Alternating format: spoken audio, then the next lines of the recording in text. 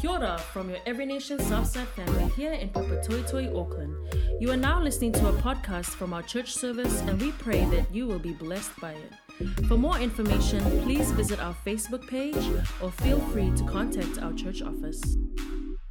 This sermon series, the aim of this actual sermon series is for us to learn how to welcome, now hear me here, how to welcome a life of sacrifice. Okay, in a world that we live in today, and a world, to be very honest with you, where you and I are quite self-centered in this world, in our lives. So this whole series is based on checking yourself, check yourself before you wreck yourself, and so checking yourself and seeing how our lives line up to living Christ-like, or not, to be honest. And so this 4-week series, I just hope it'll help, check our hearts individually and how we could bring our hearts closer to our Creator, which is Jesus. And so part 1 of this 4-week series is titled, that's our main title, but today's one, subtitle is self-denial. And throughout my life as a disciple of Jesus, right, I've experienced personally and seen, so many Christians today, and I've caught myself in this trap as well, how, we as Christians, we love the things Jesus has done for us and how our lives are safe and comfortable in Him. There's such a safety in it. But the flip side is many Christians, the Christians out there, not us, we're good Christians, right? But many Christians, they're not willing to carry the cross for Jesus. It's as if, the cross of Jesus, it gets in the way of their lives. And so today I'll be taking us through the book of Mark. Mark chapter 8, verses 27 to 34. And to share more about my point, of the cross that just can get in the way of our lives. So let me just explain a little bit around this passage, give you a backstory, very short backstory. Jesus, he was, at this time of this part of Scripture, if you were to read it, Jesus was actually becoming a popular man. He was a popular guy at this point of time of his life. And he had already, he had just finished feeding 4,000 people, a miracle of feeding 4,000 people.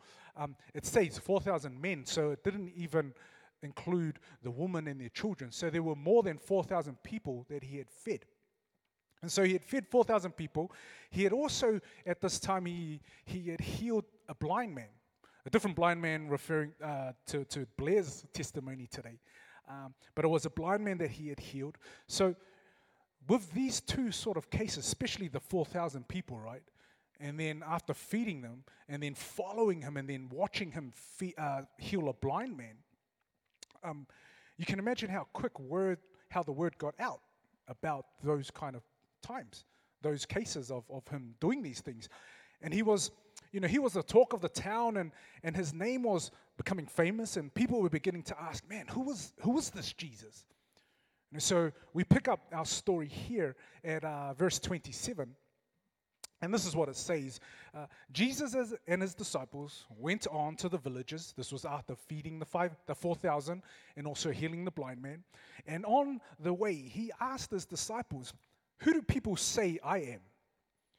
And they replied, "Well, some people say that you're John the Baptist. Others say that you're Elijah." Elijah was a prophet from the Old Testament many, many years ago. And others just say that you're one of our prophets that have just come back. And then he goes in verse 29, "But what about you?" He's saying that to his disciples, right? Some of the closest people in his life. And he asks, "Who do you say I am? Who do you say I am?" And then Peter, one of the main disciples that we always hear about in the Bible, he jumps up and he says, "You are the Christ." Now remember, Christ is not Jesus' last name, okay? Peter is saying here, you are the Christ. Now, this is a big deal because the Jews had been waiting, right, for the so-called Christ for more than 3,000 years. And this Christ that Peter was talking about, it was a promise that was made throughout the Old Testament, and it was actually a covenant from God in the Old Testament. And God had said that this Christ, he would come and he would actually overthrow the Roman oppression at that time.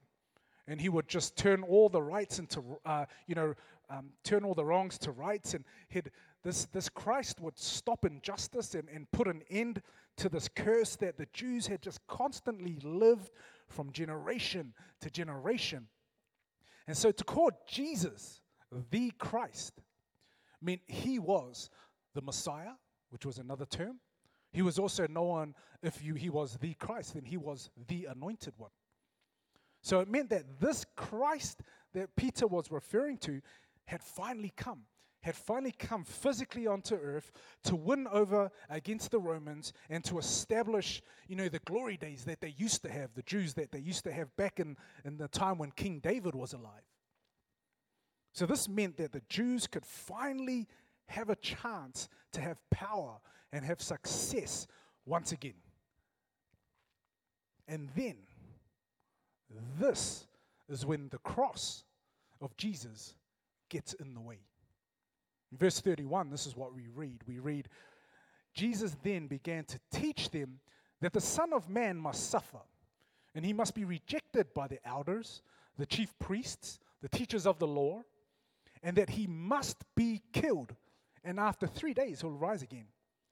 Yet verse 32, Peter goes on and he stands up again, high and mighty, and he goes, man, he took Jesus aside and he began to rebuke Jesus.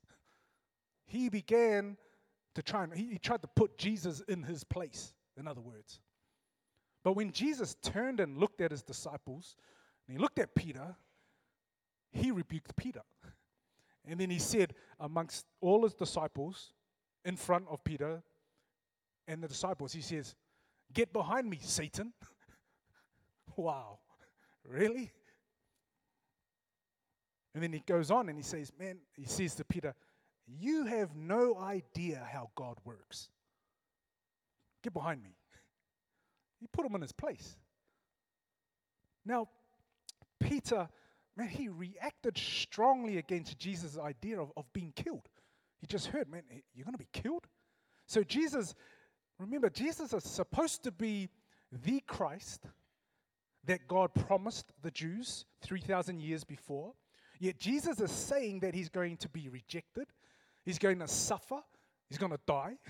When you know that you've just called him the Christ, and then he says, I'm going to actually die, I'm going to get killed, I'm going to get rejected, spat on, then you think, well, what good are you then? How are you going to help us? How is Jesus that we just said that is the Christ going to help? Where's the hope in that? And so for Peter, the cross has gotten in the way. And Jesus just shared something that didn't sit right with Peter, and that is because that wasn't Peter's plan for Jesus. And this is a classic example of how many of us Christians, how we see Jesus as well. Most of us can come to God and expect, God is as a consumer. He has something that we need. And so, it feels like you missed something. Life was too overwhelming to go through without God. And all of a sudden, Jesus is the answer. Or maybe you've gone through a crisis and you've just had no one or nothing to turn to. So what's the last option? It's Jesus. And some of us here we've probably come to Jesus because we're scared to go to hell. We get scared into the gospel. Others probably, you've probably given your life to Christ because it just felt like you needed some kind of belief to have a stable life or a stable family. I've seen many people come back to church, right, because they want their kids to grow up in church. And so they've left church a long time. And then all of a sudden, as their children start to grow up, they realize, oh, let's start going back to church for our kids. I mean, I myself, I decided to follow Jesus because I hit rock bottom. When I was at university, I just knew I was in a dark place. I had nothing else that I could turn to. And so there was, to be honest, there was no other option. I had no other option to turn to. And I had no other option to choose. So Jesus was my last hope. You know, whatever it was, as you and I, we came to Jesus because we believed he could supply what we needed. And there's nothing wrong with that, okay? The honest truth is, God uses our needs to show us that we need him. And so that's why Peter, he reacted strongly against Jesus in the words that he was saying, that he would suffer and die. Not only does Peter disagree with Jesus, but listen to what Jesus says next, right? Which is even more of a shocker for everyone else there that was listening. And it's in verse 34. This is the verse here, the beginning of this part. Then Jesus called the crowd to him along with his disciples. Now he's gathering everyone that was following him, not just the disciples. Now he finished rebuking, Peter in front of his disciples. Then he turns to everyone else. And this is what he says. Whoever wants to be my disciple, okay, a follower of this guy, whoever wants to be my disciple. Now let me stop here before I continue on. These were people, remember, who were thrilled in following Jesus at this time. They had seen some pretty amazing miracles. 4,000 men plus their families had just listened to Jesus for 3 days, and he does this miracle and feeds them all. You know, who wouldn't want to follow Jesus after something like that, right? And all those people, the crowds and the disciples all alike, they just couldn't get enough of Jesus. So when he began saying this, whoever wants to be my disciple, they're all grinning at him. You know, and they're probably getting ready to wave their hands in the air. Yeah, I'm ready. Pick me. I'm ready to be a disciple of Jesus. But then again, the cross gets in the way. Because he says, whoever wants to be my disciple, you must deny yourself. You got to take up your cross. And you got to follow me.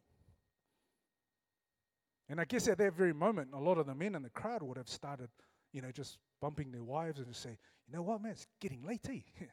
I think I can hear the kids crying. Let's go home. It's time to go. First of all, to deny yourself.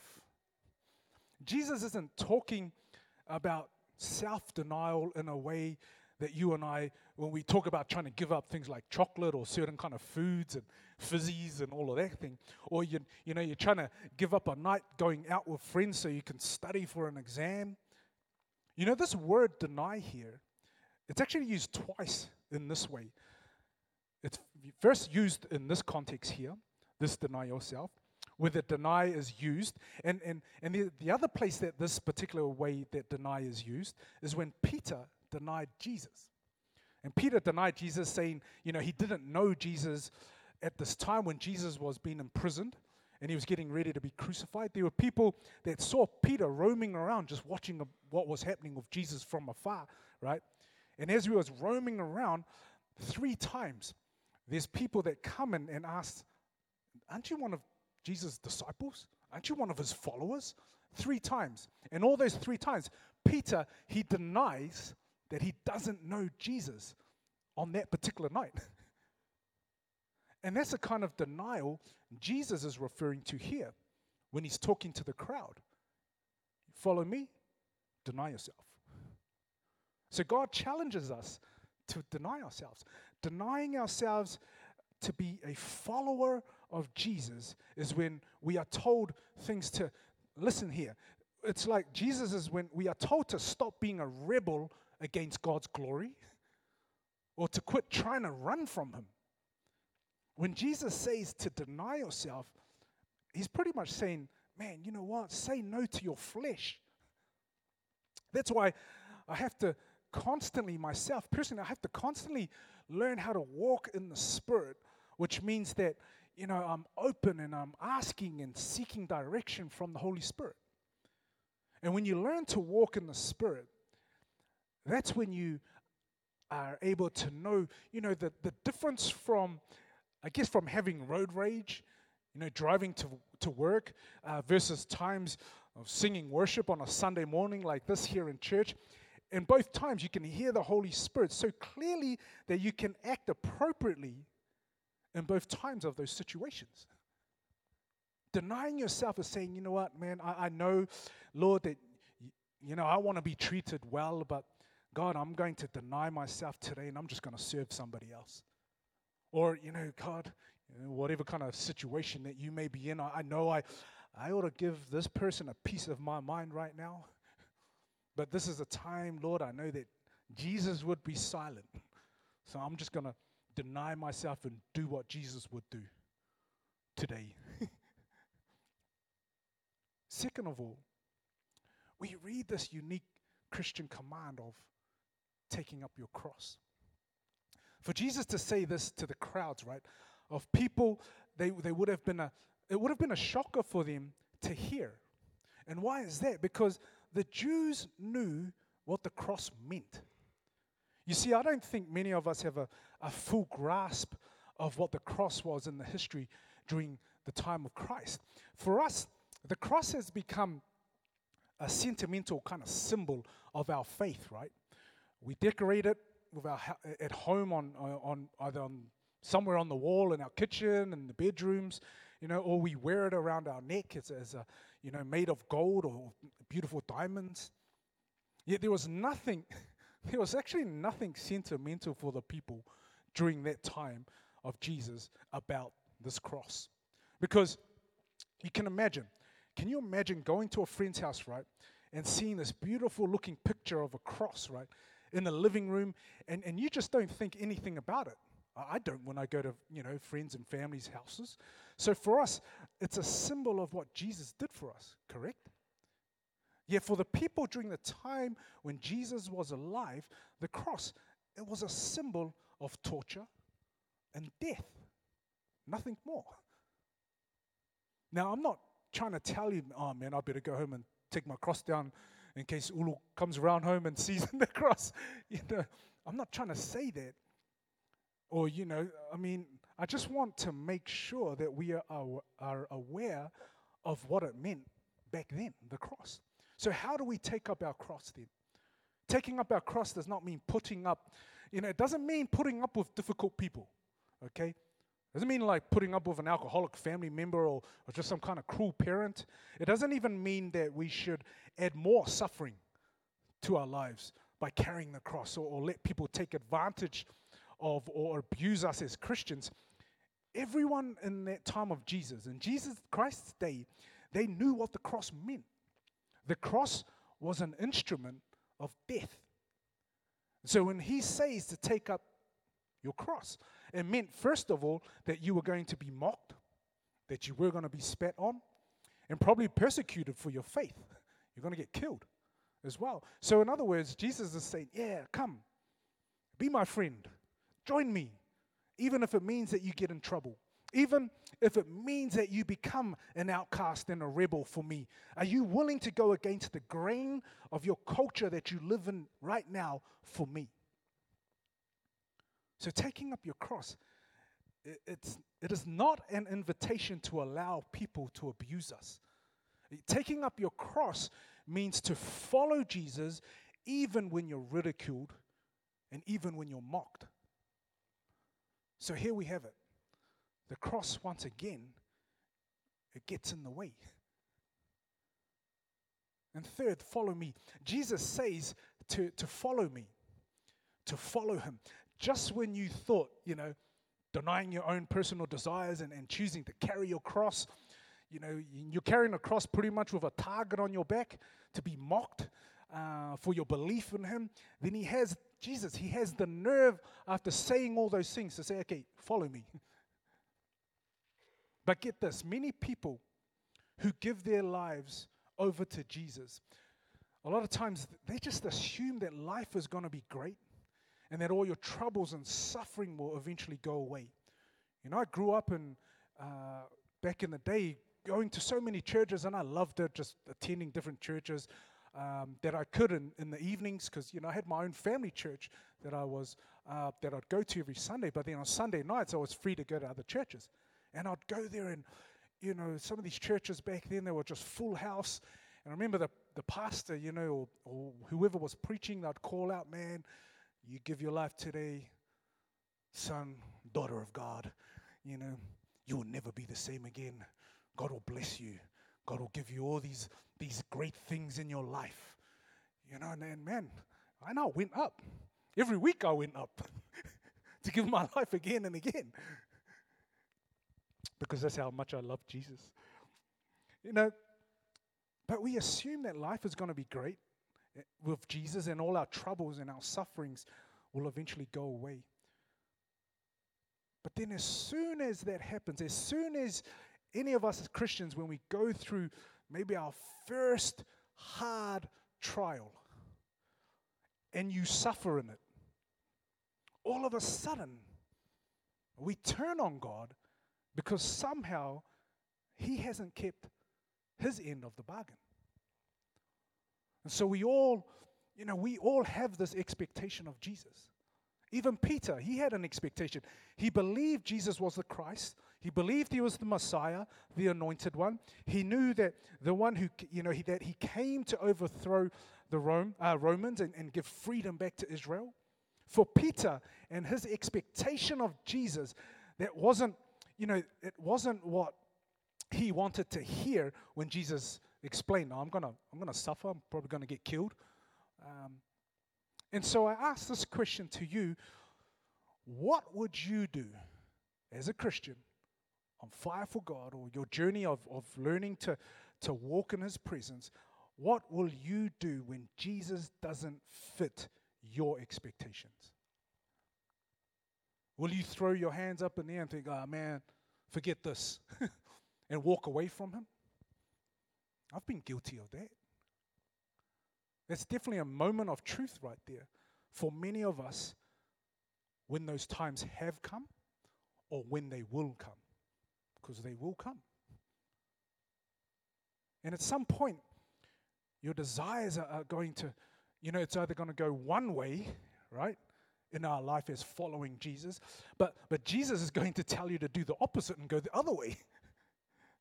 And it's at this point you're going to have to decide whether you choose to deny yourself and take up your cross and follow Him. Will you be prepared to deny and follow, or because the cross, it might just get in your way? Are you willing to follow Him? The cross might be in your way where you're challenged to end a relationship you don't want to personally end, but God is knocking at your heart to end it. When I gave my life to Christ, I've shared this so many times, the first thing I had to do was give up hanging out with my friends. I never blamed my friends, my closest friends, for the sin that I did. Because it's easy to say, "Oh man, if I hang out with them, I'm going to do A, B, C, and Z."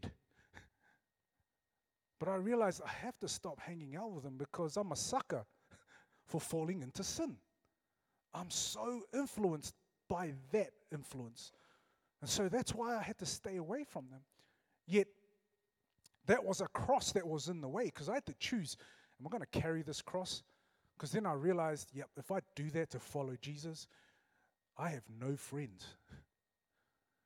And so I'd spend Friday night sitting at home, not going out. And I hated it, because I had no friends to call up to hang out and read my Bible. Or Saturday, and it was so hard.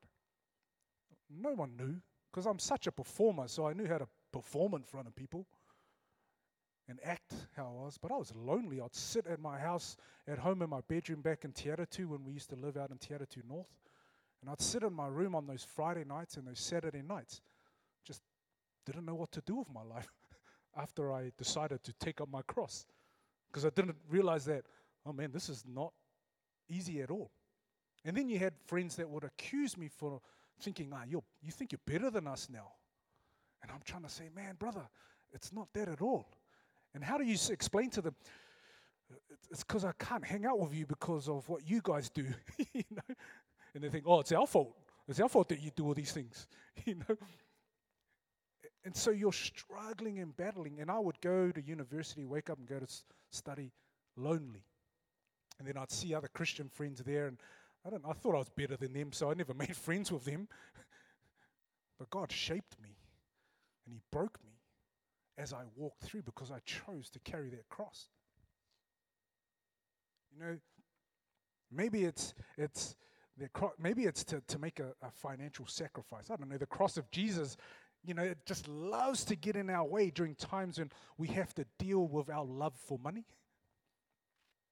How about when the cross is in your way because it's telling you to forgive somebody? And right there and then, you do not want to forgive them. They have no right. They don't have the right for me to forgive them. I'm hurt, not them. That's what the cross does.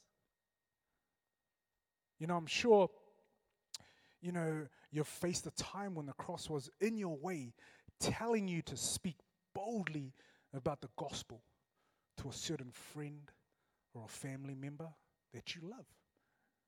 And then you have a choice whether you do it or not. You know, at some point, obedience to Jesus is going to take, you know, you in a direction. It's going to take a 180-degree opposite turn of what you want. You know, a true self-denial that He is calling us to take. And in that moment, you will have to answer the question, you know, am I doing this, or did I come to Jesus to get something from Him? Or am I here because I want to offer myself to Him? Do I want something from Jesus, or do I just want Jesus? It's a hard place. And I'm constantly stuck in that kind of life. Even as a pastor, even as a leader that's blessed to be part of this church, the cross is always in front of my face. I mean, we had Victory Weekend yesterday, you know, and our group was a hard case group. It was me, Finau, and Philip. I think we were laughing more than, you know, laughing from our personal experiences of life. But, you know, I was able to openly share about a couple of crosses that were just in front of my face that I did not want to deal with. And I was like, man, if I can get through this, if I choose to move these crosses out of the way, you know, it's that dirt off your shoulder, you get to dust it off. And I learned that the faster you get to forgive people or walk in the obedience of Christ, you may not see a result straight away, but I tell you, there is always freedom when you go through it. But you have to choose. So when that cross is in front of you, when Jesus is saying, yeah, you're going to deny yourself, you're going to humble yourself, you're going to pick up this cross now, because right now this is the cross that I'm asking you to carry, a cross of whatever the situation that I'm wanting you to deal with right now. But at the same time, don't carry the cross and walk in a different direction. You carry your cross, you follow me, I'll guide you. And that's the scary part. But God, I don't want to forgive, or I'm broke, or I don't trust you, Lord. I don't know what's going to happen if I give this to you. And that's a faith step. That's a place where you cannot touch. That's a place where you cannot fix.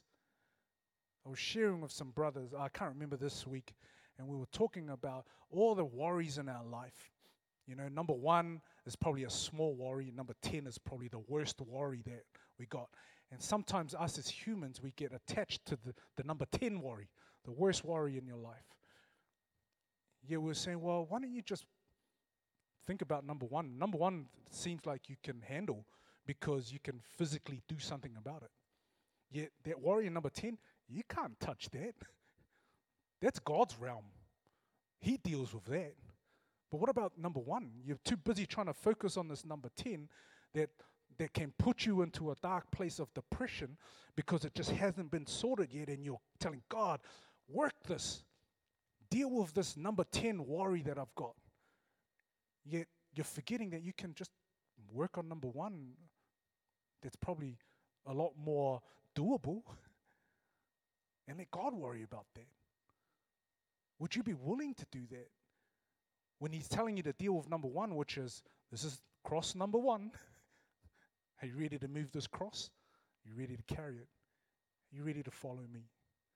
And so, this sermon series, check yourself. This is where we start with our lives. This whole self-denial, and I already explained what that self-denial means for us. Are you willing to do that in this season? You know, is God challenging you right now? Is He speaking some things in your life? I know some of you may be sitting here thinking, man, it's like you're talking directly to me. No, God is talking directly to you, just like as He has for me as I've been preparing this word. So I want to encourage you, will you step up in this season? Even though if you want to be a disciple, this is what it costs. Yes, there are some blessings in it, but at the same time, it's not going to be easy.